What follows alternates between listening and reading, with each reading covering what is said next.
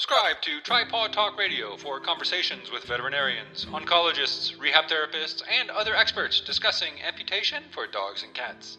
Find more info, helpful care tips, and a free gift at tripods.com/radio.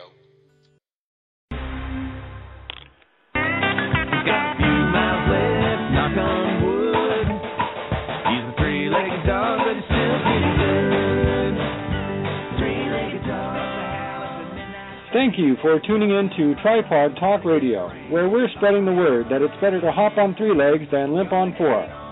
Hosted by Jim and Renee, and Wyatt Ray of the Tripods blogs community at tripods.com, Jerry's place for canine amputees and their people.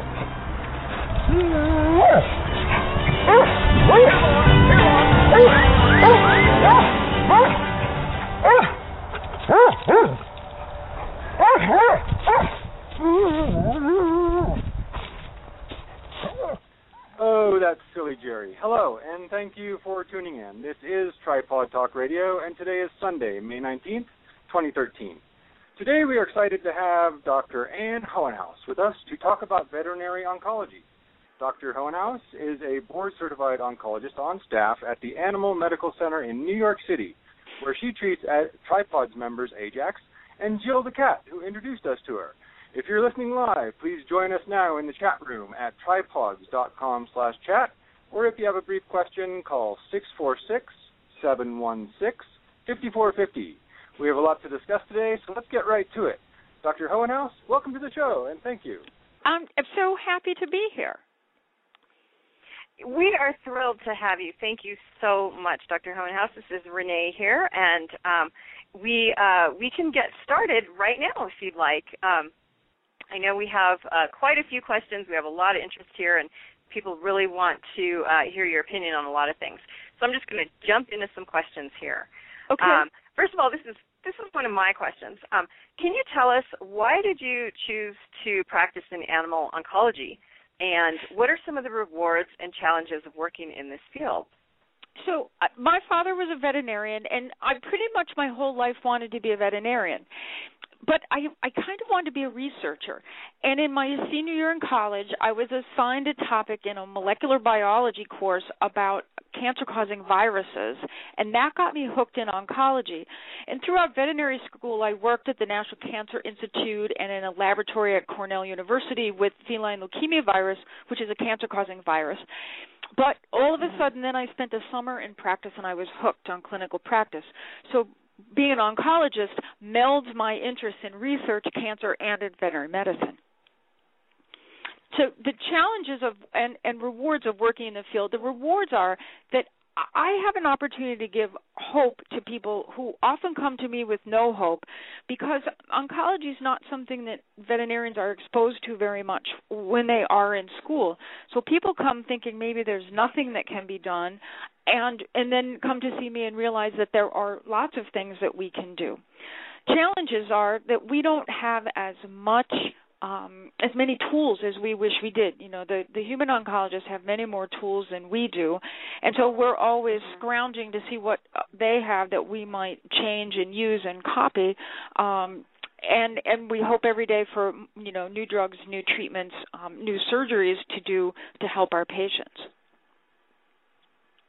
Well, and thanks to oncologists like you, I mean, it just feels like we're coming up with all of these new solutions all the time. Now, I'm wondering, in your opinion, do you think more animals are getting cancer, or are we just imagining that it's become a worse problem? What is your take on all this? So this is strictly an opinion, because in the United States there are not cancer registries for dogs and cats. In humans, when you die, your cause of death is logged into giant databases from which we glean all kinds of information about increases and decreases in disease prevalence and cause of death in humans. But in animals, the data is not tracked. Insurance companies can probably give us some sort of tracking on that, but I don't think we've had good data from insurance companies long enough yet. The reason I think that you're probably right, the cancer is increasing, is that we can control infectious disease through vaccination. We keep our pets safe because we know we should keep them on a leash or keep our cats indoors. We have better all-around health care for pets, so they're living longer, which means long enough for them to get cancer. That totally makes sense. I never even thought about it not having enough data to track all of this. But we see cancer every day at Tripods. Unfortunately, there's always a new member joining whose dog or cat has just been diagnosed. One of the questions they come to us with is, why should they go to a board-certified oncologist if they want to pursue any kind of oncology treatments?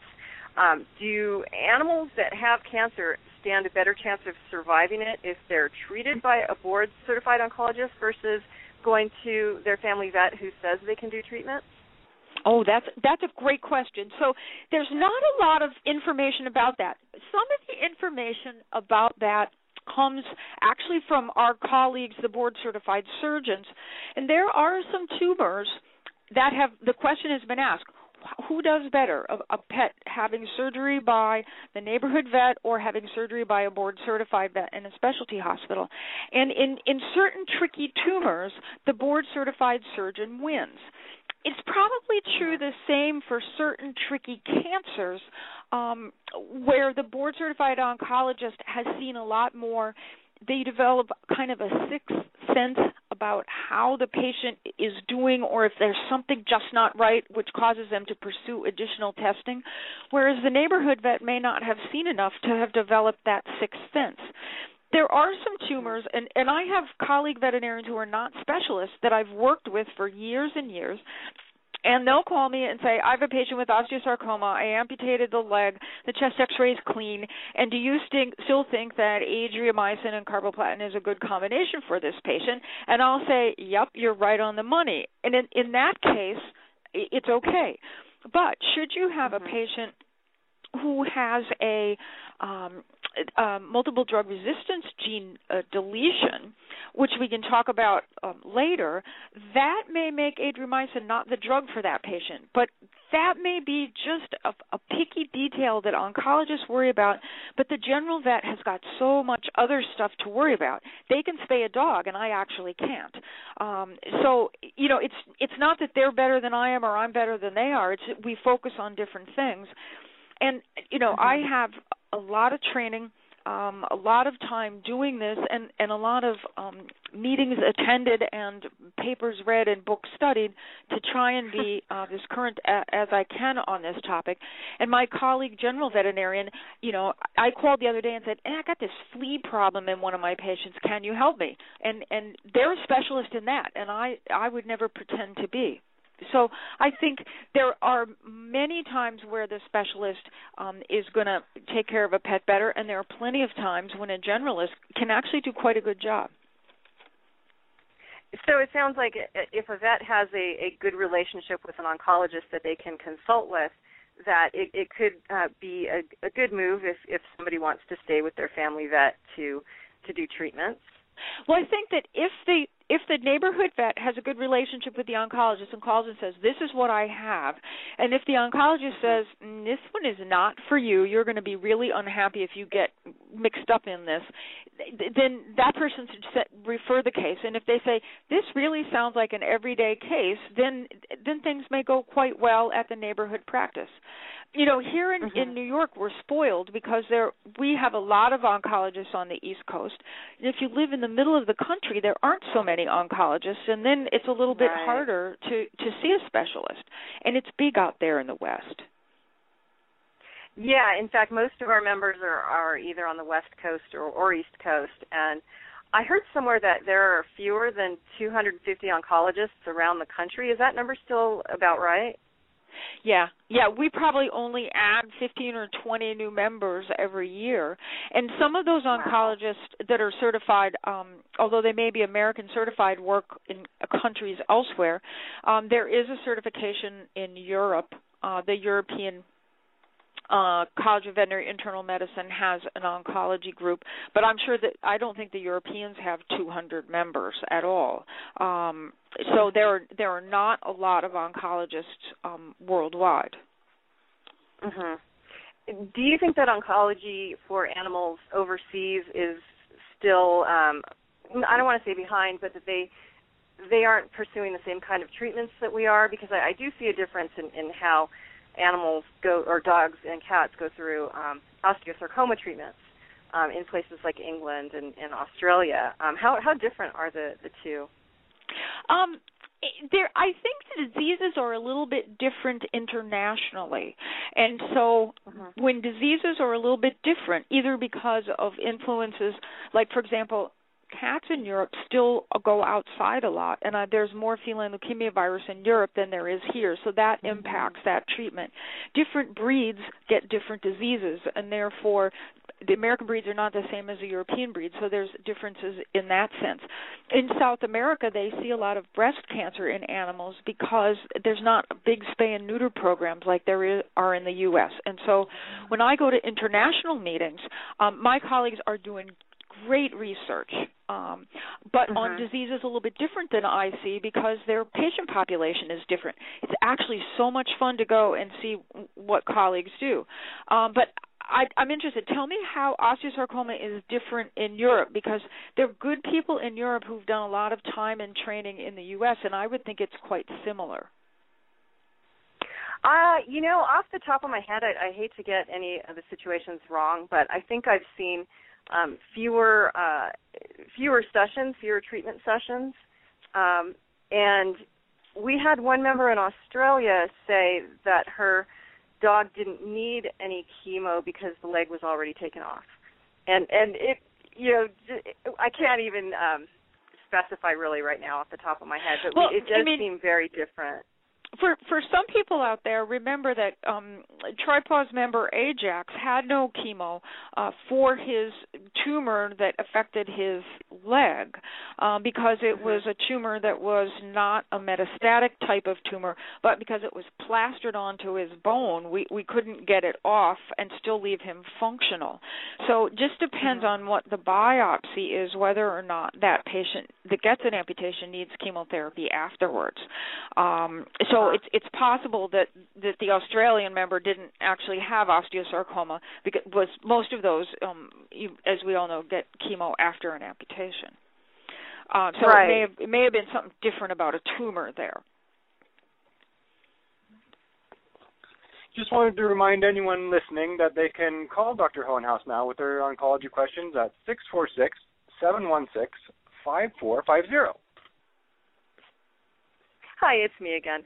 Okay, so somebody asked not too long ago, they'd like to know if there are any statistics out there that show whether male or female dogs have a better chance of getting cancer and being diagnosed with it. Does one sex have more cancer than the other? I think that is all over the place, and it depends on the cancer. And it depends on the breed of the patient.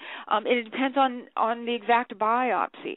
So mammary cancer is almost always in females. Occasionally there is male mammary cancer, and the true is same in people. Trying to think if there's some, and prostatic cancer doesn't occur in the female because they haven't got one. But I would say that there are very few tumors where it's clearly a male disease or a female disease, except for reproductive issues. So osteosarcoma, you wouldn't say that it's more prevalent in one than the other? No. Not osteosarcoma, and but we know that breed matters, and the question is it breed that matters or is it size that matters? Because breed and size are so closely related, but in general, osteosarcoma is a large breed dog disease. In most of the studies, the average dog with osteosarcoma is like 30, 40 kilograms, which is 60 to 90, pounds. So they're big dogs. There are small dogs that get osteosarcoma, and every time we see one, we say, "Ooh, are we sure we have the right diagnosis here?" Because it's quite uncommon. Yeah, we do see them here. I think we've even seen a Chihuahua with it. It's so not. It's pretty unusual. It'll happen in any breed, but it's much more common in the big dogs. Now, we've done our own studies, very unscientific member studies about osteosarcoma and amputation and longevity and things like that. And I was wondering if anybody has put together some kind of comprehensive study that we can refer people to about amputation and survival and everything that we pretty much focus on at Tripods. Do you know of anything like that? There's probably no one study can ever answer all the questions that you have. And the more questions you try to answer with any study, and this could be a cancer study, a diabetes study, an anemia study, it doesn't matter. The more questions you try and answer, the more cumbersome your paper and data become, and you really dilute out any effort that you have. So it's very important to focus on what the end point of your study is. So probably 20 years ago, Dr. Withrow at Colorado State got people together to submit cases of dogs that had osteosarcoma that had an amputation only. And he collected this data very carefully because these dogs then could serve as a control group for anyone who wanted to look at that data, so that you didn't, because everyone knew that dogs with osteosarcoma were going to die, so there was no reason to have a control group where the dogs didn't get treated because you knew the outcome, what it was going to be. So he collected these dogs, so there would be that. And that paper, I'll have to type here in a few minutes, but that paper was published and is commonly referred to in other studies because it is a large group of dogs who were treated with amputation alone. So that talks about that. But there are also these days, more studies looking at a wide variety of different treatments. The problem with almost every study in veterinary medicine is that they are not randomized, meaning patients assigned to treatment 1 versus treatment 2 by a flip of a coin. And they are not controlled, meaning that there are two groups, one getting this treatment and one getting a different treatment. The reason being they're very, very, very expensive studies to do, and there's just not the money for research in veterinary medicine to identify, to put up to do these studies.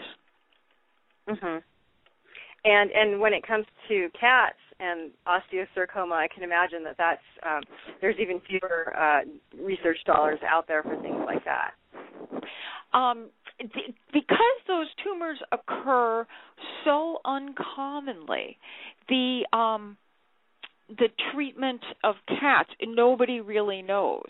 Now, I believe there was a recent study, maybe in the Journal of Feline Practice. Do you remember this, or have you looked for this? That has one of the larger groups of cats with osteosarcoma.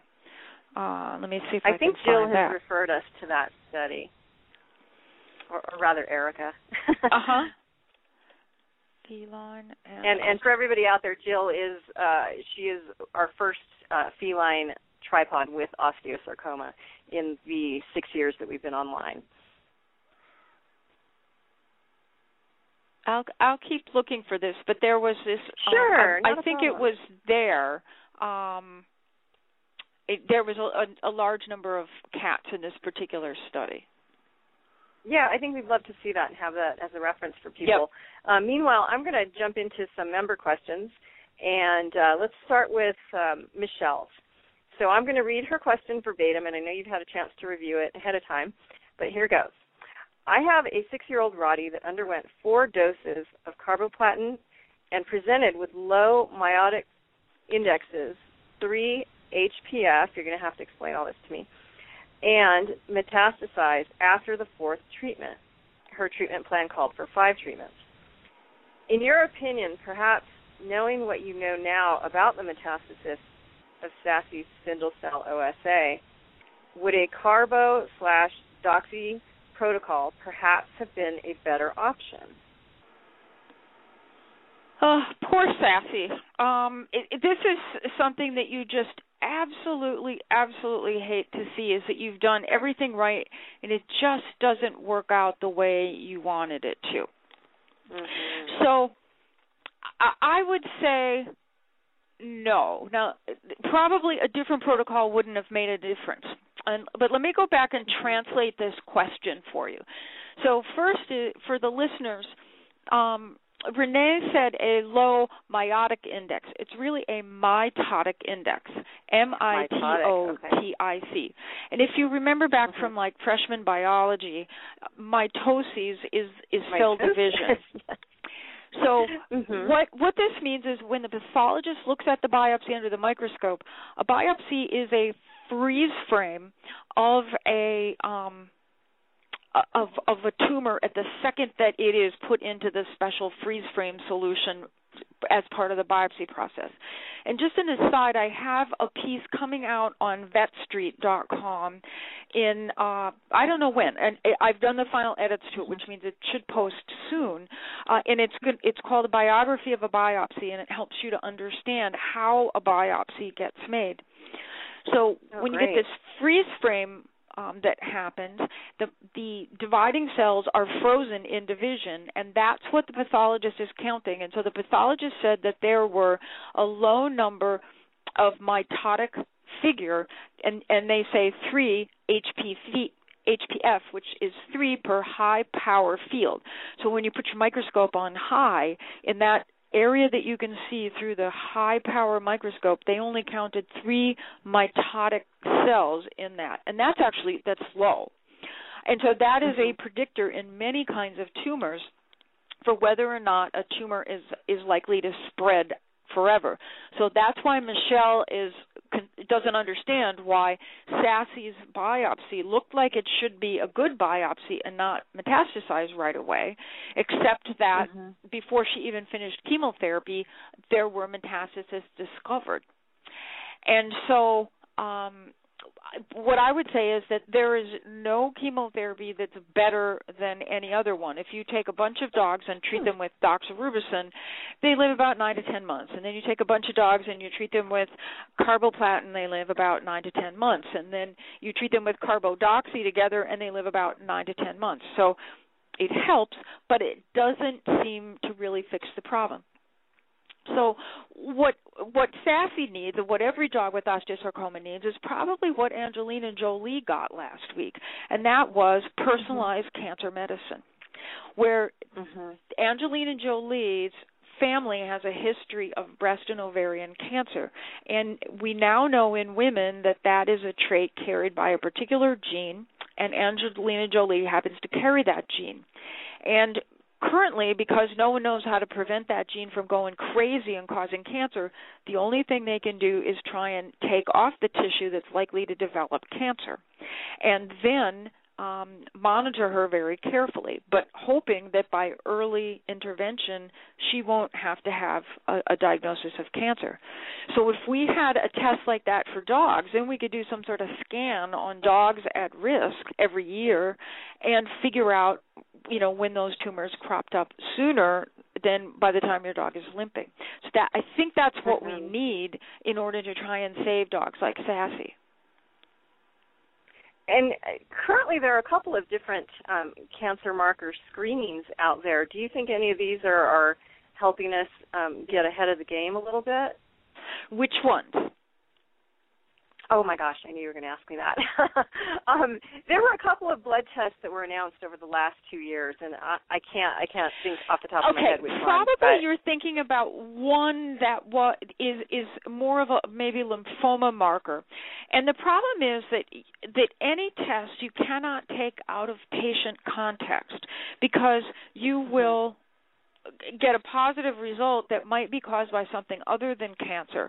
And so right now, we don't have any great cancer tests in early detection tests in veterinary patients, although we're working towards it. I don't think any of them are as probably as good as some of them that we have in people, like mammograms are.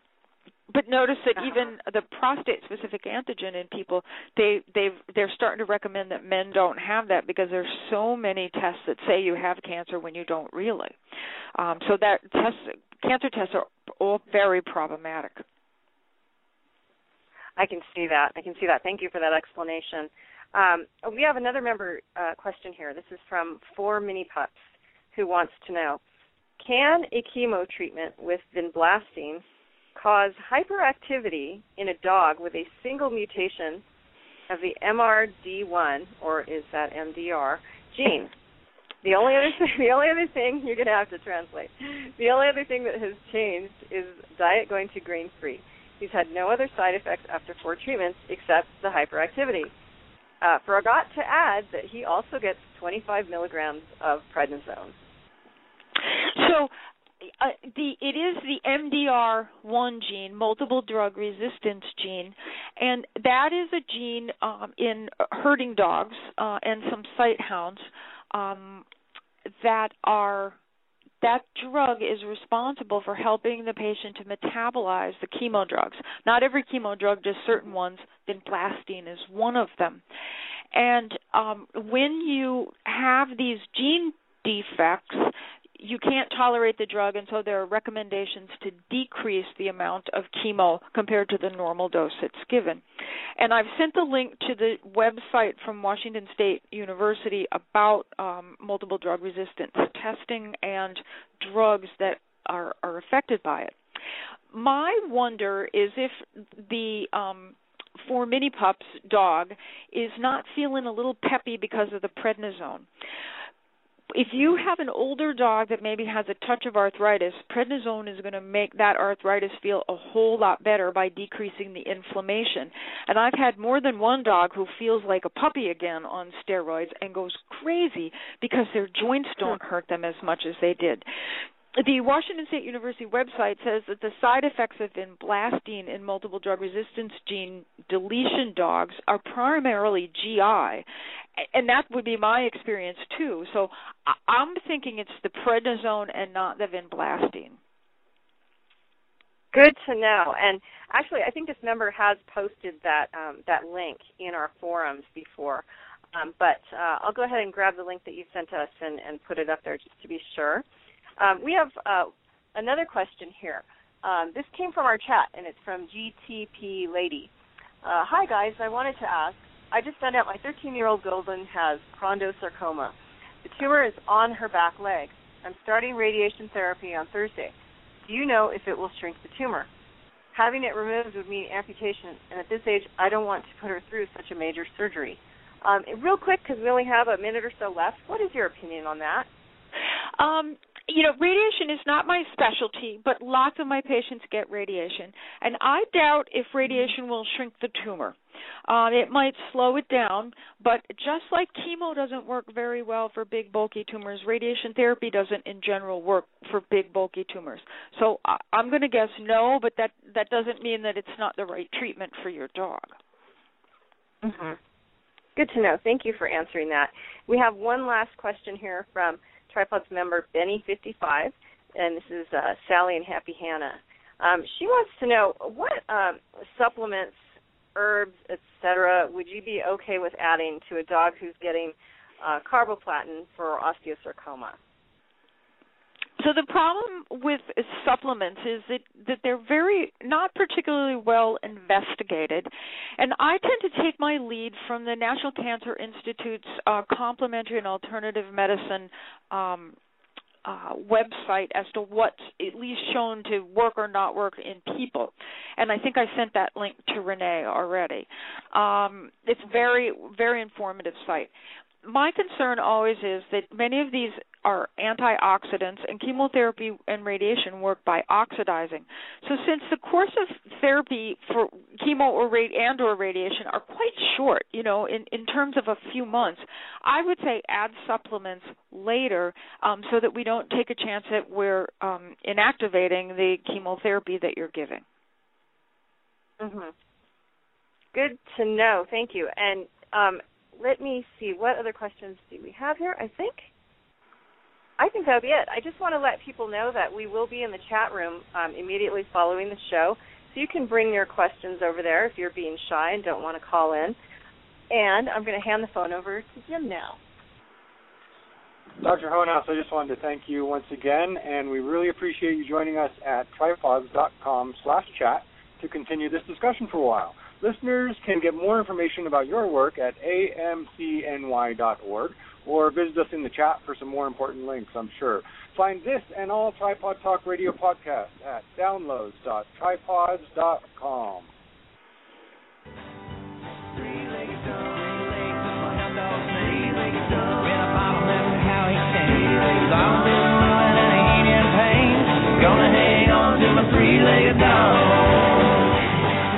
Until next time on Tripod Talk Radio, learn more about canine amputation recovery and find the best gear for three-legged dogs at tripods.com.